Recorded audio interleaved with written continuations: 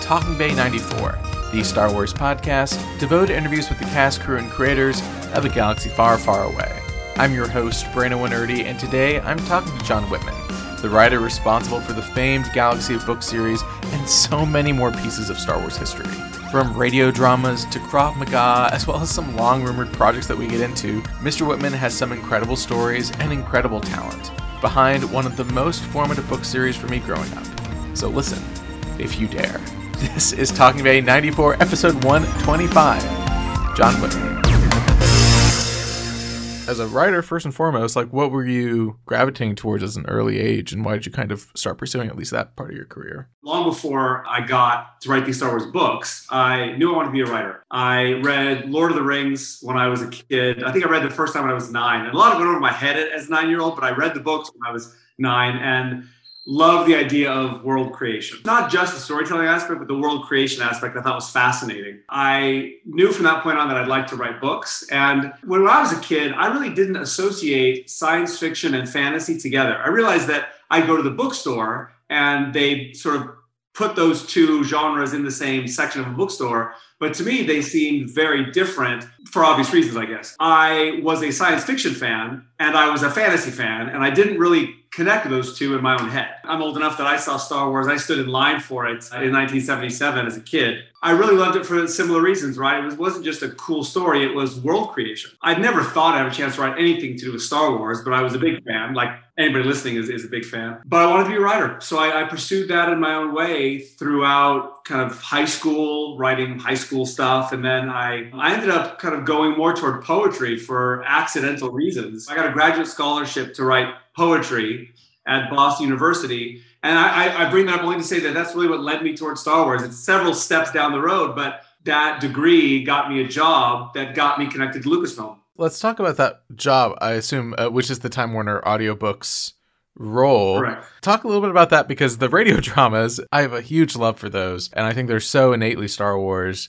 And so let's walk through a little bit about that early career path. To make a long story short, I applied for the short story division of Boston University and got rejected. But they said, "We like your poetry. You want to come here?" I said, well, okay, it's a chance to do something. And when I came back to Los Angeles, I got this job for what was really the precursor of Time Warner Audiobooks. And I won't bore your listeners with this, but basically we started as a division of Atlantic Records, which was in the Time Warner family. And we were making essentially Cliff's Notes on tape. We called it A+ Audio, and it was exactly what you might expect from Cliff's Notes. It was the summaries of classic works that you could pop into, at that time, a tape recorder or a car and listen to what Pride and Prejudice really was all about. That grew into Time Warner Audiobooks. That part was not me. I was one of the creative parts of this small company, but really it was my bosses who realized, hey, there's no audiobook division of Time Warner. Let's be it.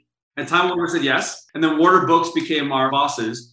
And so we were still doing this product. We were then now making audiobooks. Now, I did have a little bit to do with this. We were shopping around for a way to make a name for ourselves in what really was a fledgling market. Audiobooks back then were certainly around. People knew what they were, but they weren't the market they are today. And we were trying to find a niche. A couple of us suggested, hey, why not do radio plays? Why not make it more creative than just somebody reading a book? And I was a Star Wars fan, and I suggested some Star Wars stuff, and we did Dark Empire. What gets us ultimately to Galaxy of Fear was Lucy Wilson at Lucasfilm met with us, and they liked the idea. And this was at a time when I don't know how much of a push Disney's making. You probably know more as a Star Wars insider guy than I. But at that time, Lucasfilm they were pushing to, this was way before even the re-release of the first movies, right? This is before any of the new movies came out. They were looking for ways to keep Star Wars alive.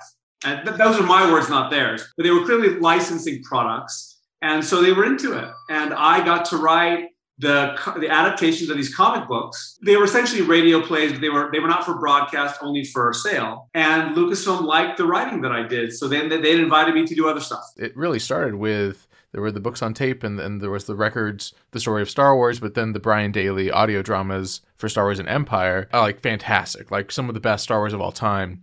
But then you were able to work in a part with the Return of the Jedi adaptation. Exactly, because I had done this other stuff. First of all, I want to repeat what you just said. If anybody in the audience hasn't listened to the BBC dramatizations of Star Wars Empire Strikes Back, they're both great, especially Star Wars. It's fantastic. I think it is as immersive in its own way as the film is. And anybody who's an audiophile, obviously the visual is the visual. And George Lucas and his team did amazing work with it wasn't CGI then, but with the special effects back then. But the radio plays fantastic. So yes, they did the first two, and they weren't able to finish Return of the Jedi, and the script languished, mostly done for a number of years. And I think as part of the same effort to revitalize Star Wars, and frankly, these are all my opinions, but in retrospect, they were probably gearing up for everything that we've seen in the last decade, right? They were trying to lay the groundwork for new work, but they were revitalizing the existing work. And they wanted to finish Return of the Jedi.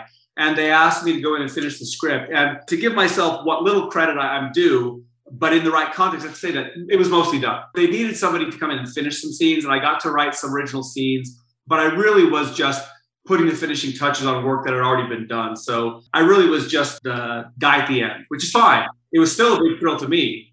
And I got to sit in the studio and watch them do some of it when they were doing the recording. It was a blast. Everything you're bringing up, it really hits home to me because, I mean, I'm young. I'm 30. All the efforts that were made in the early 90s to bring Star Wars to a new generation, obviously it worked. So my friends are reading Goosebumps, and then I read Galaxy of Fear, right? And so I'd love to kind of see where that process led you. And then obviously that was an incredible amount of books to be writing in a short time.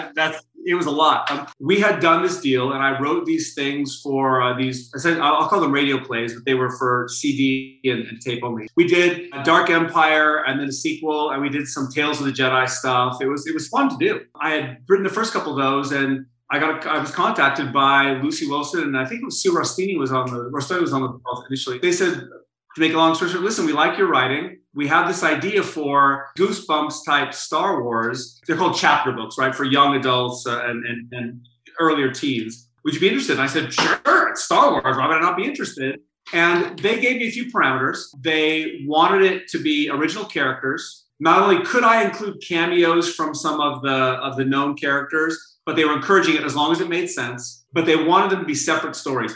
For obvious reasons, right? They wanted to attract a different audience that wasn't in Star Wars yet, but also they wanted to be careful about their canon, right? It had to be close enough to be, attractive to someone like you, but also separate enough that they don't have to worry too much about it. Again, these are my words, not theirs, but I read between the lines. I created the two kids, Zach and Tash, and I honestly can't remember if they suggested Hool or not, or if I went into the list of things they had.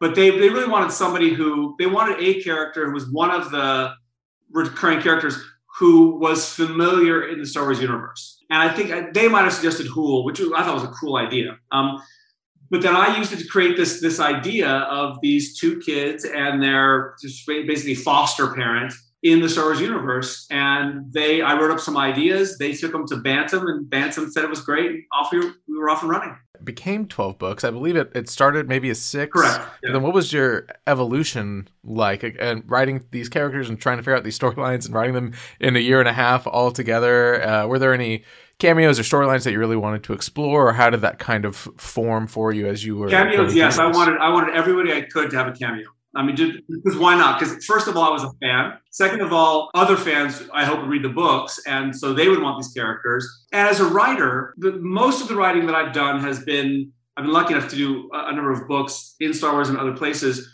where I've gotten to write my own stories inside somebody else's world, which is, I've written some original novels as well, but when you get to write in somebody else's world, it's an interesting kind of freedom because you're asked to create your own story, but you have parameters. I equate it to the idea of playing any kind of sport. It's fun to have rules, right? You have to play inside these lines. If there are no lines, it's a different game and it's a different kind of fun. But inside the lines makes the game interesting. There's tension and drama and stress for the writer. And so when I was asked to write the Star Wars books, I really enjoyed the idea of having a whole bunch of freedom, but some very clear restraints. The idea of having these two kids who basically, they were refugees from Alderaan. They happened to not be on the planet when it was blown up. And they were orphans, essentially. That was fun because I got to create them entirely, but I clearly had to make them fit inside the Star Wars world. I'd be interested, any feedback that you got from Lucasfilm, any wishes that you might have had, or anything that you were kind of trying to do, at least with your stories? Because again, I think it was a very effective way to introduce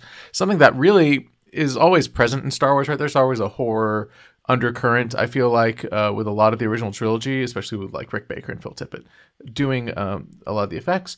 Was there anything specific that you had in mind to kind of make horror and make Star Wars kind of feel more connected than they ever really had before? It's a good question. And I realized you asked a minute ago about any storylines I pursued. I didn't answer that part. So I can kind of put these together. When you look at books for this age, hopefully the ones I wrote were okay. But it's an interesting challenge because especially when you're doing that R.L. Stine horror for kids kind of thing, you are trying to make it scary enough to entice a kid without making it too scary for them. But you're also trying in Star Wars to give it that Star Wars feel, right? It would have been easier to write a horror story than a Star Wars horror story because it had to have that Star Wars feel all the time. I tried to grab some of that. When you talk about the somewhat underlying, I want to say innate, but underlying is probably a better word, aspect of horror in Star Wars, it's there. I mean, Empire Strikes Back, all of Luke's experiences, on Dagobah are that. They are that part of horror, which is the internal dialogue. Like, why don't I just run away? This is all bad stuff. I'd like to be somewhere else. And clearly, for his own reasons, he's not. But you're trying to dig into that. And to do that with kids is interesting. When you talk about storylines, the one pet peeve I've always had about any kind of horror story is I want the storyteller to explain to me in some way why the good guys don't just run away. You're in the haunted house, bad things happen, you should just leave. By the way, some stories do a great job of explaining why they don't just leave. Some don't. And I promised myself when I wrote the first one, which is called Eaten Alive, that I was going to have some reason why when the people start disappearing, why they don't just run away from that spot. And so I made it the entire planet. Like the entire planet is bad. And that was my reason why they couldn't just run away from the bad thing. So, and it's funny because hopefully it worked okay. But that was one of the things I decided if I'm going to write a horror story, I'm going to answer that question off the bat, not for the characters inside it, but for the reader, why they can't just run away. It's because the entire planet turns out to be the bad guy. I don't know if you were aware, they just did a small comic book recently, a couple months ago, that had Zach and Tash in it. Really? For the first time since then. I'll send you a link after. Please, it was written actually by one of my friends. Dave Scheidt wrote it. But it's like a small little story, and I literally went to the comic book store just to get it because I was like, what a great thing. But it was nice to see them again. Yeah, and so everyone that was my age was like over the moon. And they did such a good job bringing them back to life again for a second. Very cool. I will say one thing, and I hope it's like I'm tooting my own horn, but no. In those characters, I really, really tried to give them equal weight and flesh them both out as far as could be done in a Goosebumps type story. The best compliment I got in some of the critical reviews from way back then was a comment that even though they were action stories and horror stories, that Tash, the female lead, was as strong character as the male lead. And that's really what I was going for. I wanted them both to work together to carry it through. I didn't want either one to be a sidekick, and that's what I was going for. Final thing in Star Wars, because I want to talk about everything you do now, which is much cooler, I think, than books from a long time ago, is there are 2 canceled books that are kind of legendary in a sense, the fairy tale books. And I'd love to maybe pick your brain if you can, because I think that's an interesting, again, role reversal for you, right? You're writing horror books, and then it's like, let's go and write fairy tales. What was that process and that project? Now, I don't want to get too into the psychology of things, because the books really were not meant to be super deep, but I want to remind anyone listening that there's a real connection between horror and fairy tale. Fairy tales are, especially in the original versions, fairy tales are horror stories. They're cautionary tales for kids. And they're explanations of a world that, when those fairy tales were created, was in many ways unexplainable and unmanageable. There is a connection there. I'm not sure we were all exploring that when we talked about the fairy tale series, but it was along the same lines of the idea of expanding the universe, right? So you had Lucy Wilson knew way more about any plans they had than I could tell you. I'm assuming that they had this idea for more books for young adults and younger teens. And then they had an effort to get even a younger audience. I'm sure there was some sort of design. I wrote some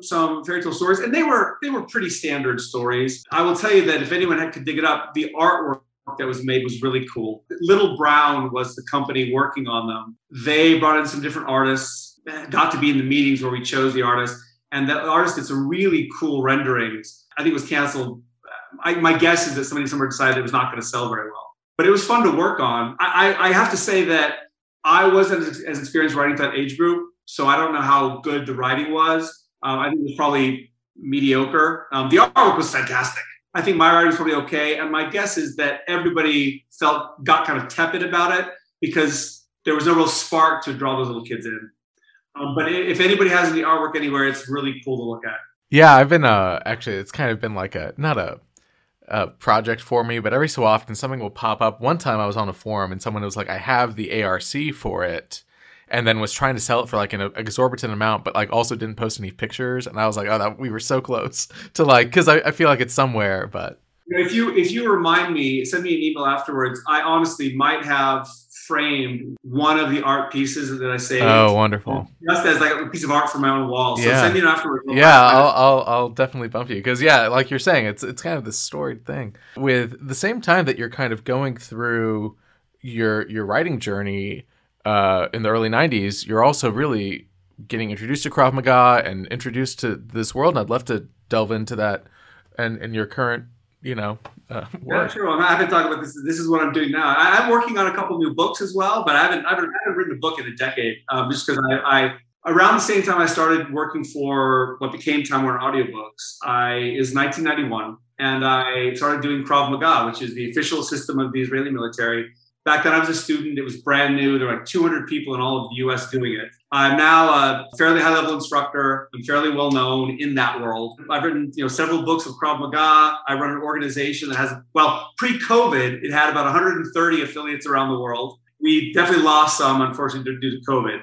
It's been tough on this kind of business. But yeah, I train military, law enforcement, civilians all over the world. Wow, incredible! And that's the Krav Maga Alliance.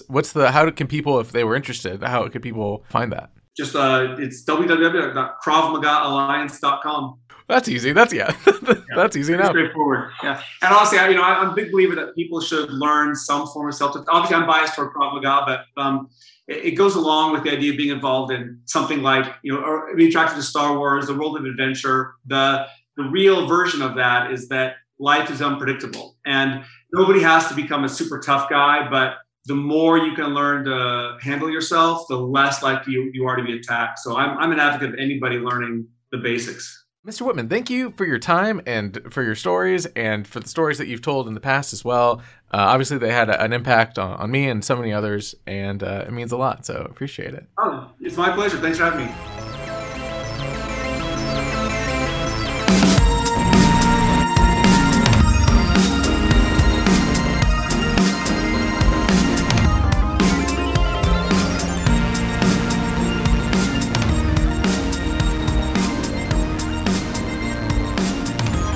Thank you so much again to Mr. Whitman for taking time out of his busy schedule to talk about his work in a galaxy far, far away.